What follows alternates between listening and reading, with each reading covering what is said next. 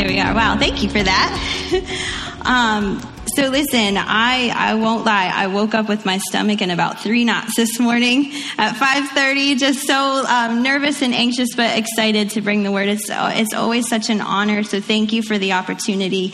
It stretches me and grows me in all different ways that I couldn't have otherwise. So I'm always just so appreciative to our leadership for allowing me to come up here and do this. I will tell you, I can just assuredly say that the word of God is alive. And I can prove it to you this morning because what started as a devotional entry of mine from a passage that I read that was just a few verses long that I'm going to share with you today developed over this week as I chewed on it and meditated on it and just continued to write this message. It turned into about 1 billion pages of notes, and I promise you I shortened it. But God just opened up my eyes and my mind to learn so much more about something that I've read probably multiple times over the course of my life. But he just revealed so much more to me. And when we spend time in the Word of God and allow Him to do that, His Word just breathes life. And it is we talk a lot about content as far as social media and the news, and we're always looking for good content. We have good content. We have amazing, alive content, amen, in the Word of God. So I just encourage you, especially as we're entering into the Christmas season, get into your Word and allow God to speak to you and through it. We are coming up on the Christmas season. As we said, over the next few weeks, we're going to be unwrapping Christmas and all that happened. But I'm hoping this morning that we can just kind of lead into that. And I have good news this morning. Our King is coming. Our King is coming. I told Nisa, she's like, Sammy, what's the name of your sermon you're preaching? I'm like, our King is coming. She's like, that's all you have to say. So we're done. No, go on. No, because it preaches all by itself. It's so exciting. Our King is coming, and not only prophetically is He coming, but I'm just going to speak it in faith that He's going to come into your circumstances this morning, and that you're going to leave here with a renewed sense of hope. As we're going into Christmas, it's the first Sunday of Advent. We're celebrating a miracle that happened over 2,000 years ago.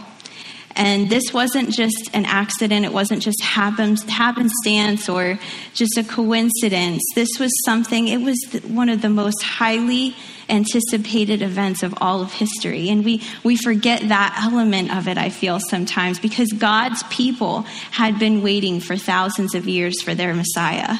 And they had been believing for one. And I love that God didn't keep His plan a secret.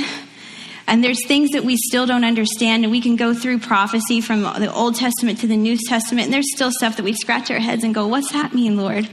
But God laid out an outline in His Word from Genesis all the way through to Revelation, and He gave us this outline, this blueprint to be able to understand the things. And I think He did that for a couple of reasons.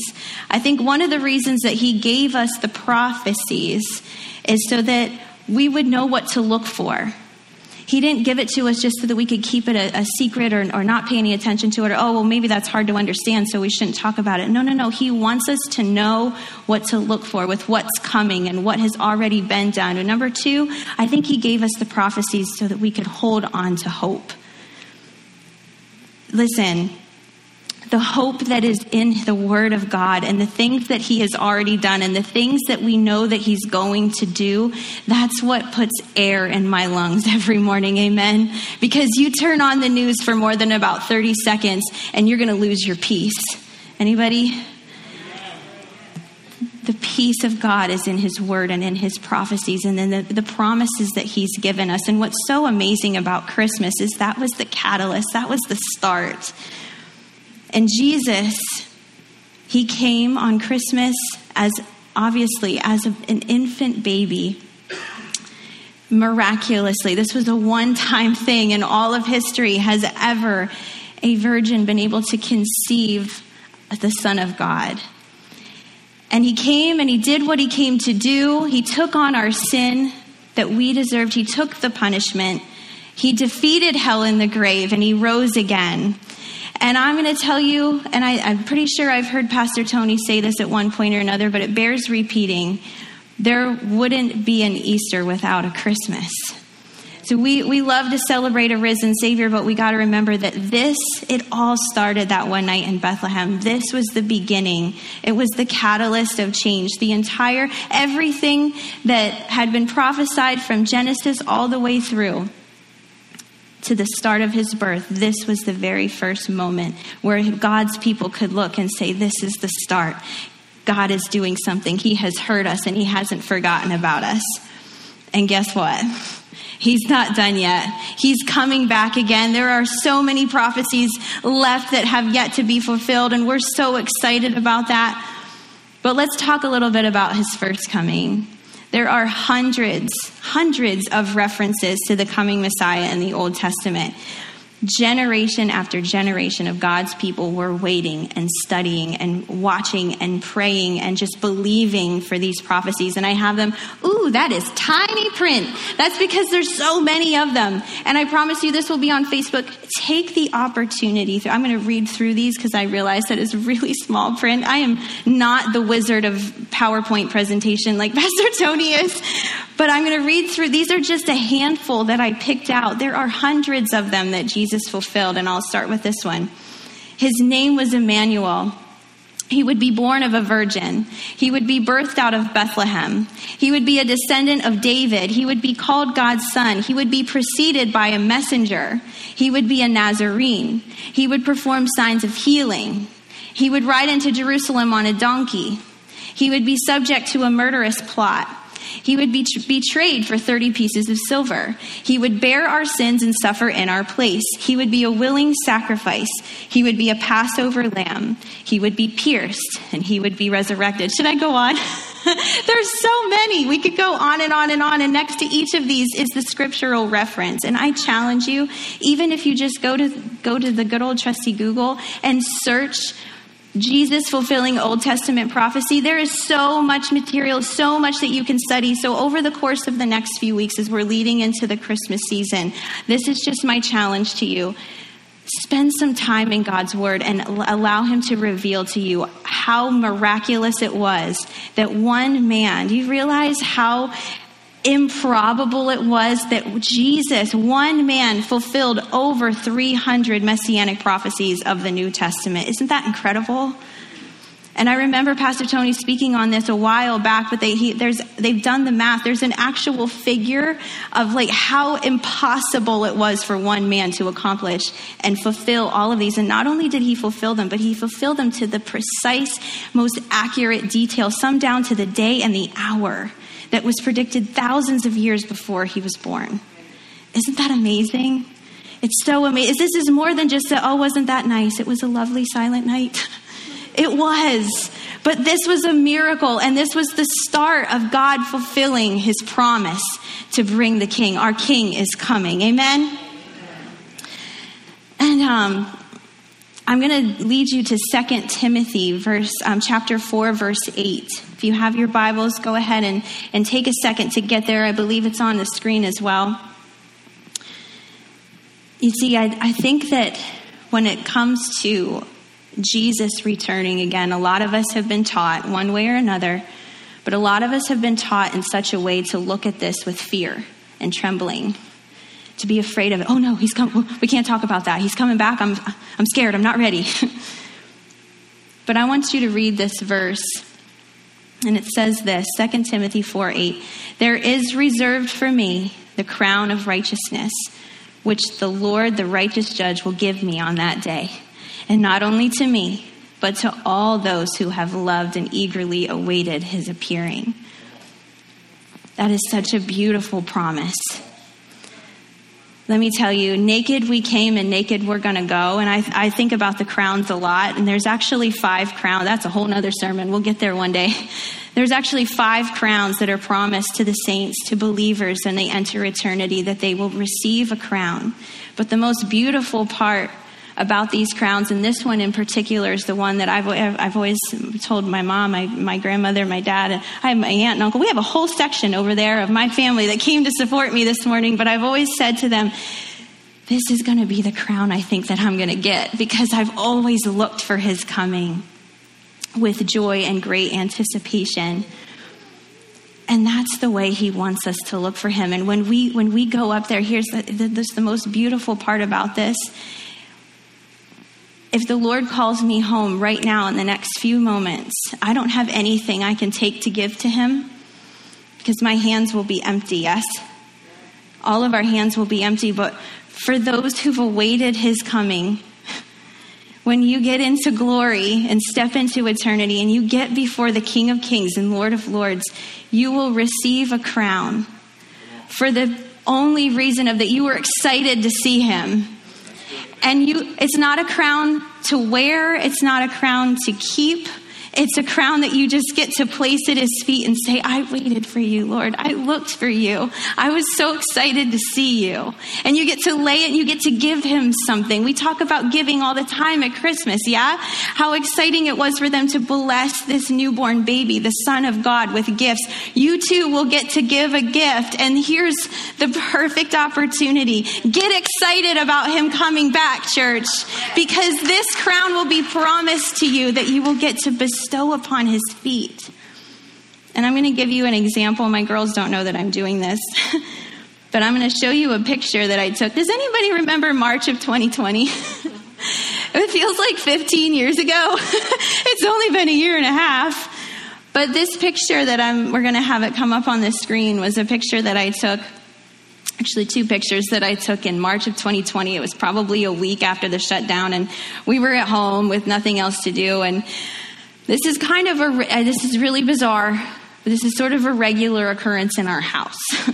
Because since our girls were born and they were infants, my husband and I decided that we were going to instill in them this eagerness, this anticipation, this excitement for Jesus to come back so that they wouldn't be afraid about it. And we talk about it. It's like a centerpiece of conversation in our home. We talk about it all the time. And I've taught them to keep their eyes on the skies. Even as little, I remember Lacey, she was like 2 years old in the car seat in the back. And there was one of those beautiful purple and pink and orange skies. And she said, Mommy, Jesus painted the sky. I said, yes, he does. We're supposed to keep our eyes on the sky. We're supposed to look for Jesus in those everyday things. And this is just a really practical way that we taught our girls about this. And so this one day, March 2020, the world's spinning around, everything's chaos. And I go out in the kitchen and my girls are standing on a kitchen chair, looking out the window over the sink. And they're like, Mommy, the sky is doing a really cool thing. Come look. Jesus could be coming back. It could be it. And yes, that's true. And so I got out my phone really quick and I just snapped a couple of pictures and I never shared it on social media. I was like, people are going to think I'm crazy, ridiculous. But I loved it because look at how excited they are. Look at their faces. And yes, it was funny and it was cute, but I think this is how he wants us to wait for him, church. Not just prophetically, but just in your miracle, in whatever it is that the promises are that you're waiting for him to fulfill. This is how he wants us to wait.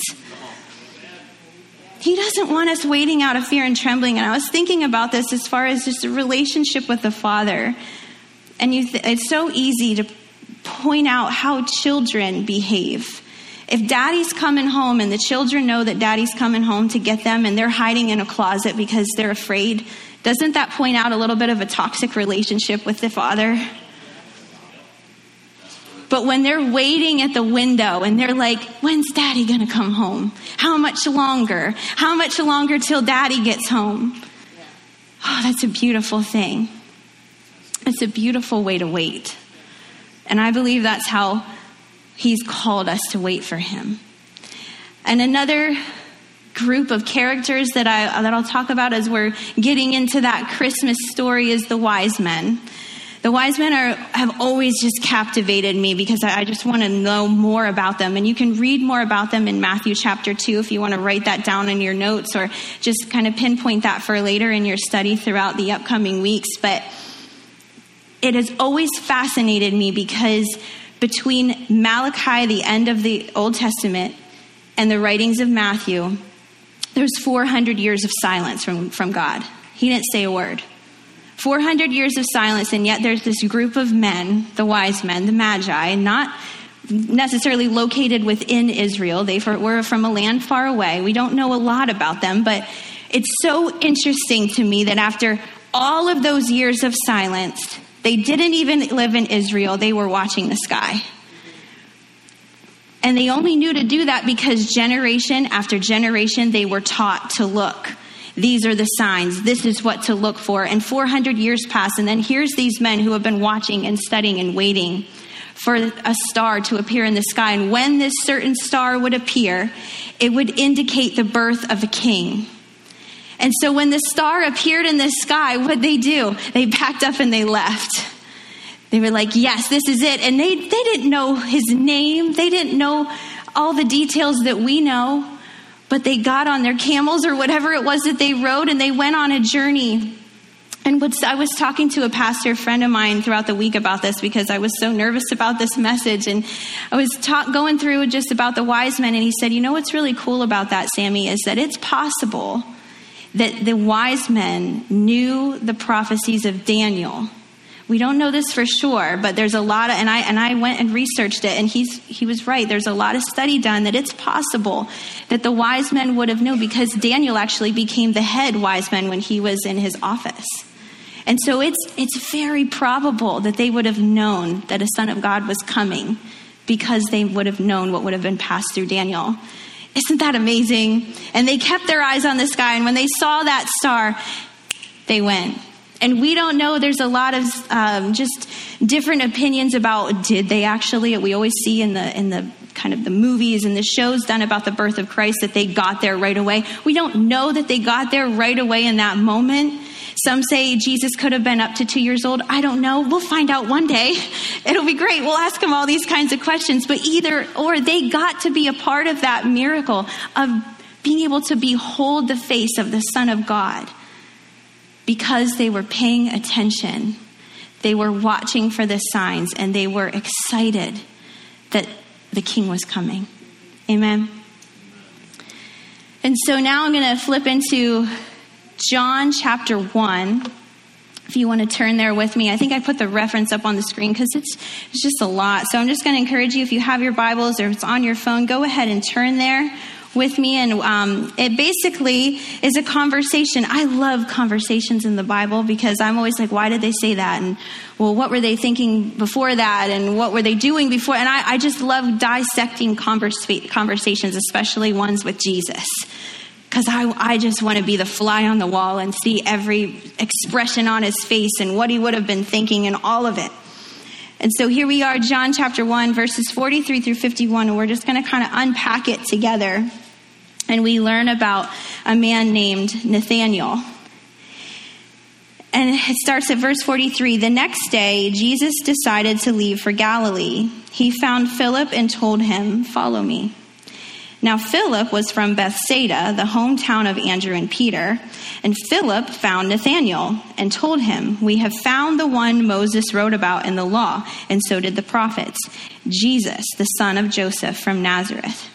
So I'm going to pause right there because I thought, okay, so somehow this tells us that Nathanael and Philip would have been in that group of people that would have been waiting and believing of the law and the prophets written of by Moses. And so this took me to Deuteronomy 18, 15 through 22. I believe that one will be on the screen for you as well.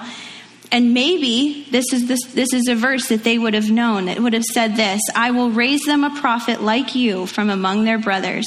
I will put my words in his mouth, and he will tell them everything I command him. And I will hold accountable whoever does not listen to my words that he speaks in my name." Moses started speaking way back in Deuteronomy, but even back before that, of a coming king, one who he would put the words in his mouth, and that all were to listen to him. And so we're going to move on in this conversation, because then Jesus saw Nathanael coming toward him. Oh no, sorry, I skipped a part. Back to verse 46. "Can anything good come out of Nazareth?" Nathanael asked him. So there's some doubt and skepticism right there. Anybody relate? Can anything good come out of Nazareth? Nazareth was, in their opinion, a town of very little worth. It was like can anything good come out of Milton? Can anything good come out of Muncie? Can anything good come out of Williamsport? I mean, it'd be like any of these small towns that most of us have grown up in around here. Like, what's so significant about Nazareth? And I also want to point out, just as far as God's promises and his plans, that they might not look like what you expect. Because God's people in that day, especially when he says Nazareth, they were looking for a king already like fully grown, fully arrived, wearing a robe and a crown and, being followed by an entourage. They wanted that royal, majestic king. So that's what they were looking for.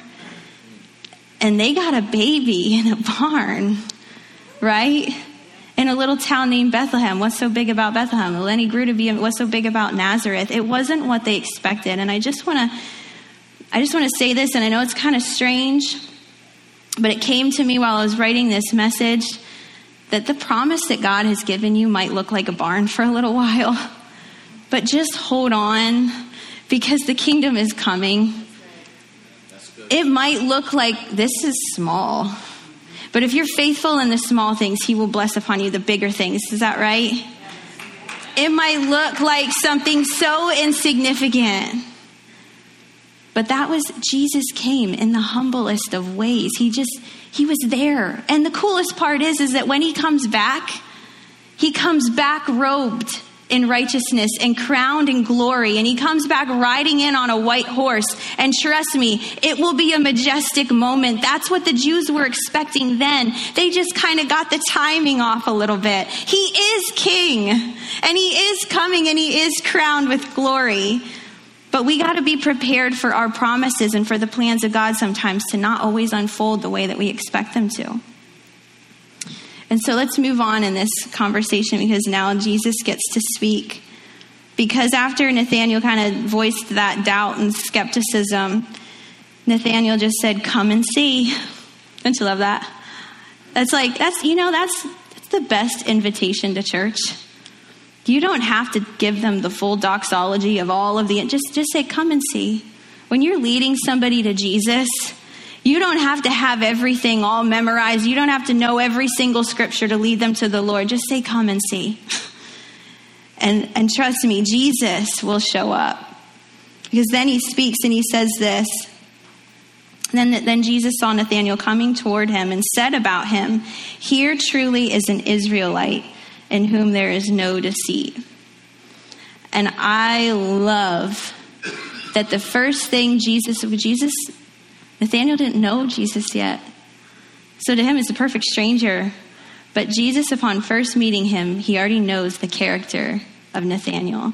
He knows that he was a noble man. And that's the first thing that he says about him. The first thing Jesus did, he didn't say, "You didn't believe me. You didn't believe who I was. You thought I came from an insignificant town." That wasn't what he said. He said, "You are a man in which there's no deceit." He was saying, "You are an honorable man, Nathanael." I think sometimes we assume that God has the worst to say about us. But if we were to only know what the first thing he'll say to us, I think it would blow our mind, and it would probably break our heart, because he believes the best about you that we don't even believe in ourselves. And so the conversation moves forward, and Nathanael says, "How do you know me?" And Jesus responds, "Before Philip called you, when you were under the fig tree, I saw you." And I'm going to pause there again, because my instant question was, well, what happened under the fig tree? What was so big that happened under the fig tree? What is this? Because the scripture, there's only like 2 more verses, and we don't know for sure. So I'm going to talk a little bit about why was Nathanael under the fig tree. Well, I can't tell you for 100% certainty, but there are some very significant things about the fig tree that I'm going to talk about, because it is very much significant and related to God's promises and the things that he's going to do. The fig tree has always and will always represent Israel. It's mentioned over 50 times in Scripture. And every time it was always a representation of God's promises over Israel and that there would be a coming king. It was also known as a sacred place of prayer, study, and meditation. This was a place where God's people went to make an appointment with God and to remember the promises that he had spoken over their nation. Because in this point in time, they were waiting, and believing for their Messiah to come and to restore all of those promises of Israel. And so that day that Jesus somehow saw Nathanael under the fig tree, well, here's why it was so special. No one was there. Nathanael was all by himself under that fig tree. And I believe it's safe to assume that day, whether it was happenstance and it was the first time he ever went and sat under a fig tree in his life, or if this was a daily or weekly habit that Nathanael had with the Lord, he had an appointment that day with the Father. He had an encounter that day with God that was a standout moment. Has anyone ever had a standout private moment in prayer with God that you knew that he met you there, but you were all by yourself? Yeah. So maybe he was there because everything in his world was falling apart. Maybe it was just his habit to go there and to pray. Maybe he had a promise that he was holding on to and believing, whether personally or prophetically.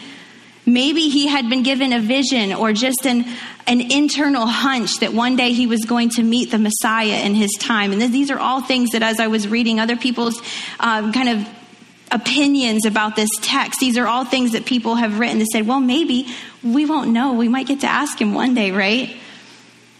But either way, I'm going to also point you to Zechariah 3:8-10. Maybe he knew this verse.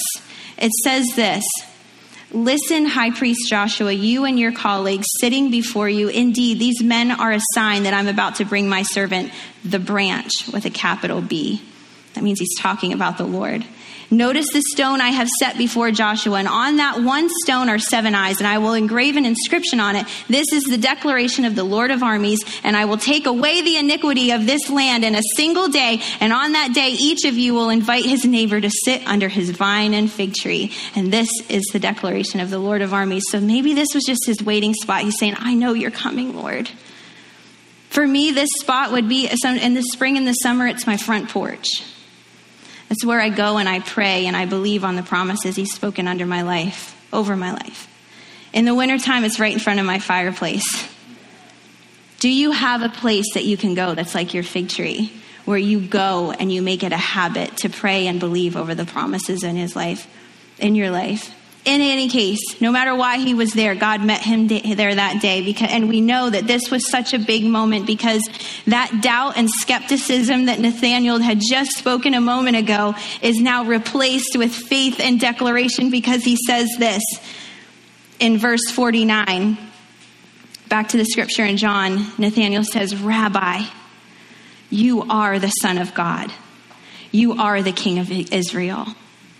He went from what good comes from Nazareth to how do you know me to you are the Son of God. And that was all the Lord needed to do, was just to say, I saw you. And I'm here today to tell you he saw you. I don't know what moment you've had with the Lord. I don't know what private encounter you've had or what you're waiting on personally or prophetically, but he saw you and he has heard you. And I believe that this is in scripture to remind us of that he has seen those private moments when we feel like we're alone. I've heard people say, I feel like my prayers are hitting the ceiling. They're not. You might feel like it, but they're not. This is proof. If he heard Nathanael and saw Nathanael under the fig tree when he was completely alone, he sees you too. Amen?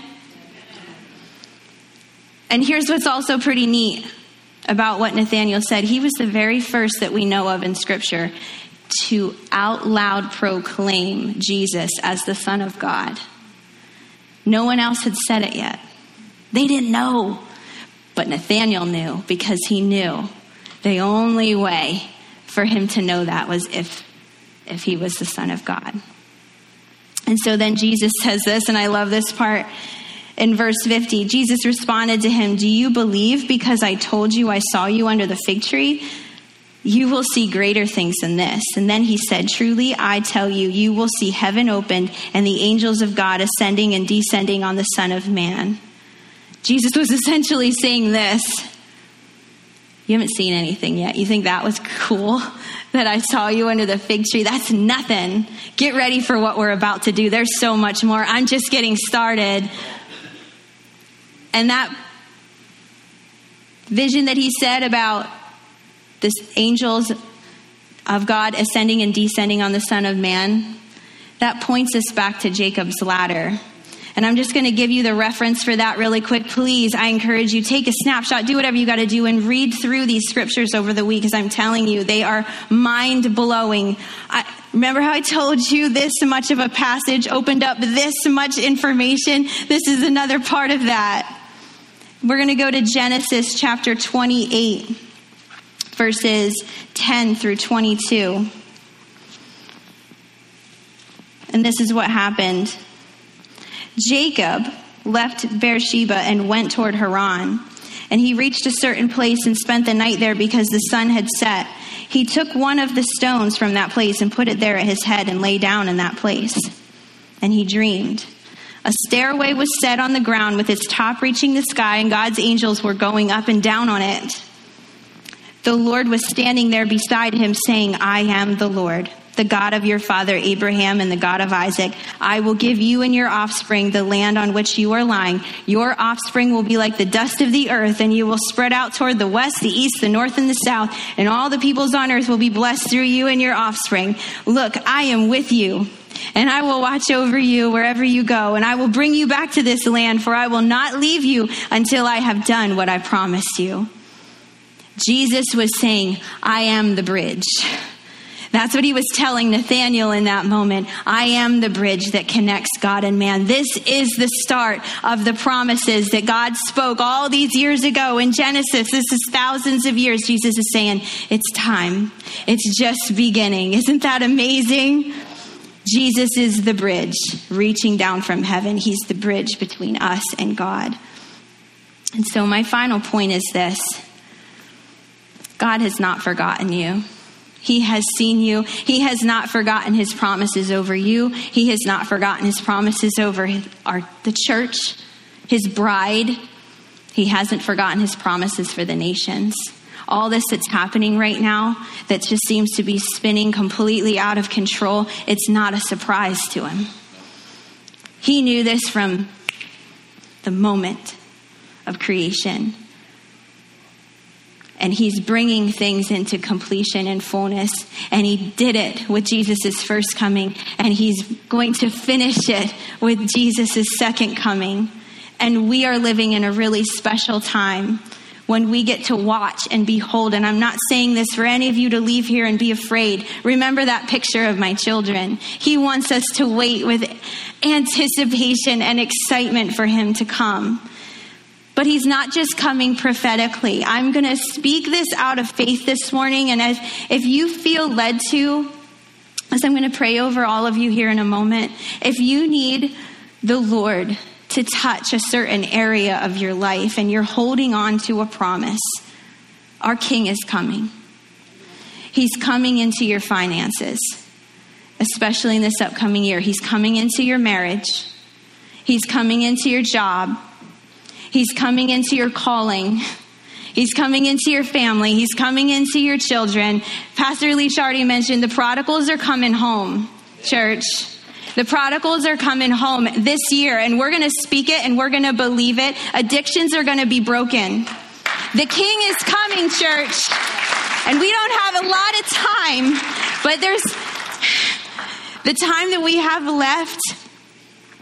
It's going to be incredible what he's going to do. And amidst what seems to be the scariest of circumstances when we leave this, I get it.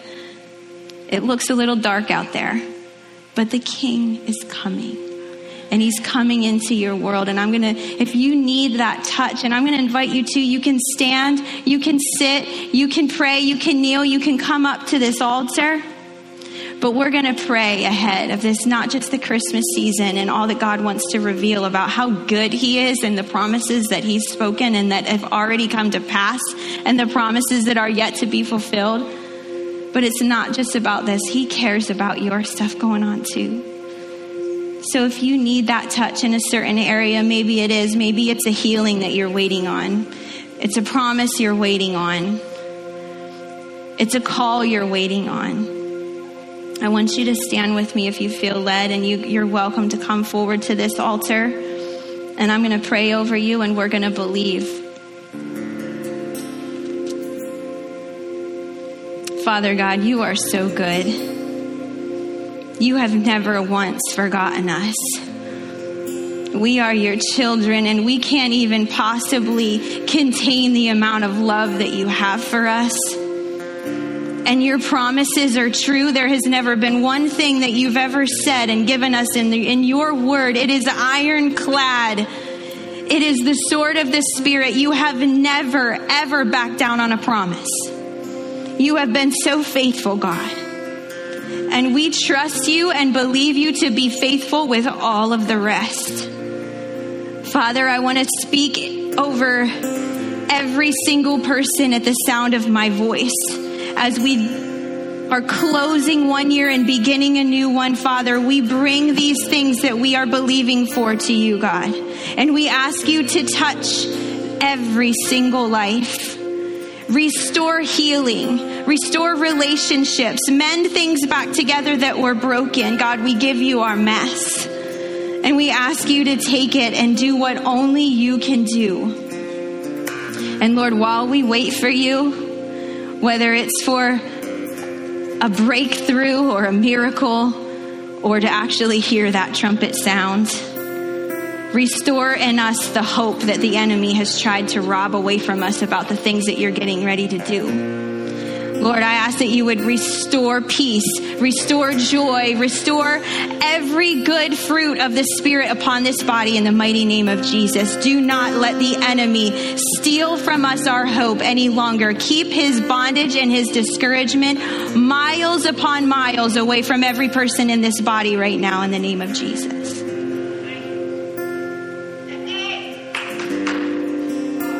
We love you, Lord. We love you so much. And I seal every single person under your blood right now, under your covering. And we release to you the promises that you've spoken over our lives. In your precious name I pray. Amen.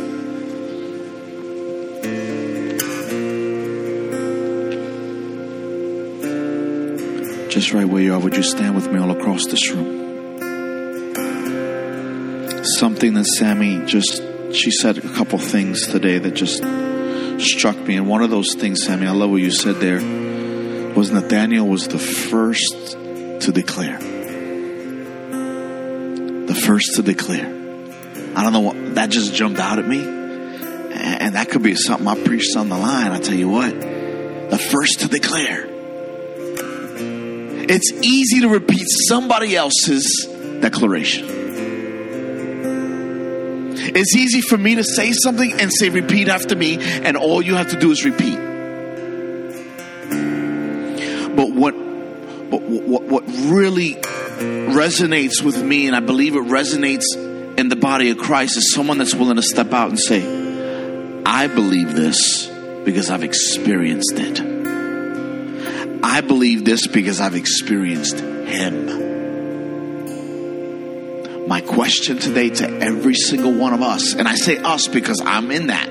You said it, I'm just processing it myself, is will you be the one?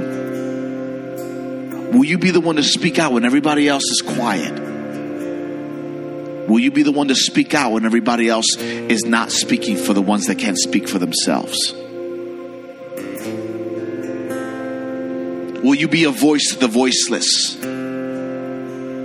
Will you be that source of strength to those who don't have any strength anymore? This week, in the news, we were hearing, more specifically in the sports world, they were honoring those who have fought cancer and won, and those who fight cancer. And one of those people that they were honoring in the sports world was Stuart Scott. Some of you know who Stuart Scott, if you follow sports. Stuart Scott was an anchor and just an unbelievably fluid, vocally, orally, just gifted person. And he did so many things in the sports world. And then he, all of a sudden, was stricken with cancer of some sort. And I don't know exactly all the details on it, and it's not important. But he got struck with cancer, and you know what one time he was receiving an award, and I believe it was the last award he received at an ESPN award ceremony. He stood there with the award in his hand. He says, when you fought and you fought and you fought, and you fought yourself to the end, lay down and rest and let somebody fight for you. Friend, some of you have fought and fought. You fought and fought, but for a moment, if you follow Jesus, sometimes you need to sit down and say, God, there's some things I cannot fight myself. And let us fight for you. So if you're here today and you don't even know how to believe anymore, can I tell you something? Fight till you can't fight anymore. And then come to someone that can help you fight some more. Because all that God is asking of you is to be willing to fight. So I'm asking you, are you willing to be the one? And if you're willing to be the one, just lift up your hands all across this room. Say, Pastor, I'm willing to be the one. I'm willing to be the one. I'm willing to be the one. I'm raising my hand right now. I'm responding to my own call right now because our King is coming. He's coming. And I can't afford to lay low. I can't afford to borrow somebody else's declaration. For a time, that's okay that I can declare what you are declaring. But there comes a point where I have to just reevaluate and make a declaration myself. If you can't fight anymore, let someone fight for you. But there comes a point where you rise up and you got to begin to say, I'm going to speak because I've been given a word to speak. Speak it. Speak it. Speak it.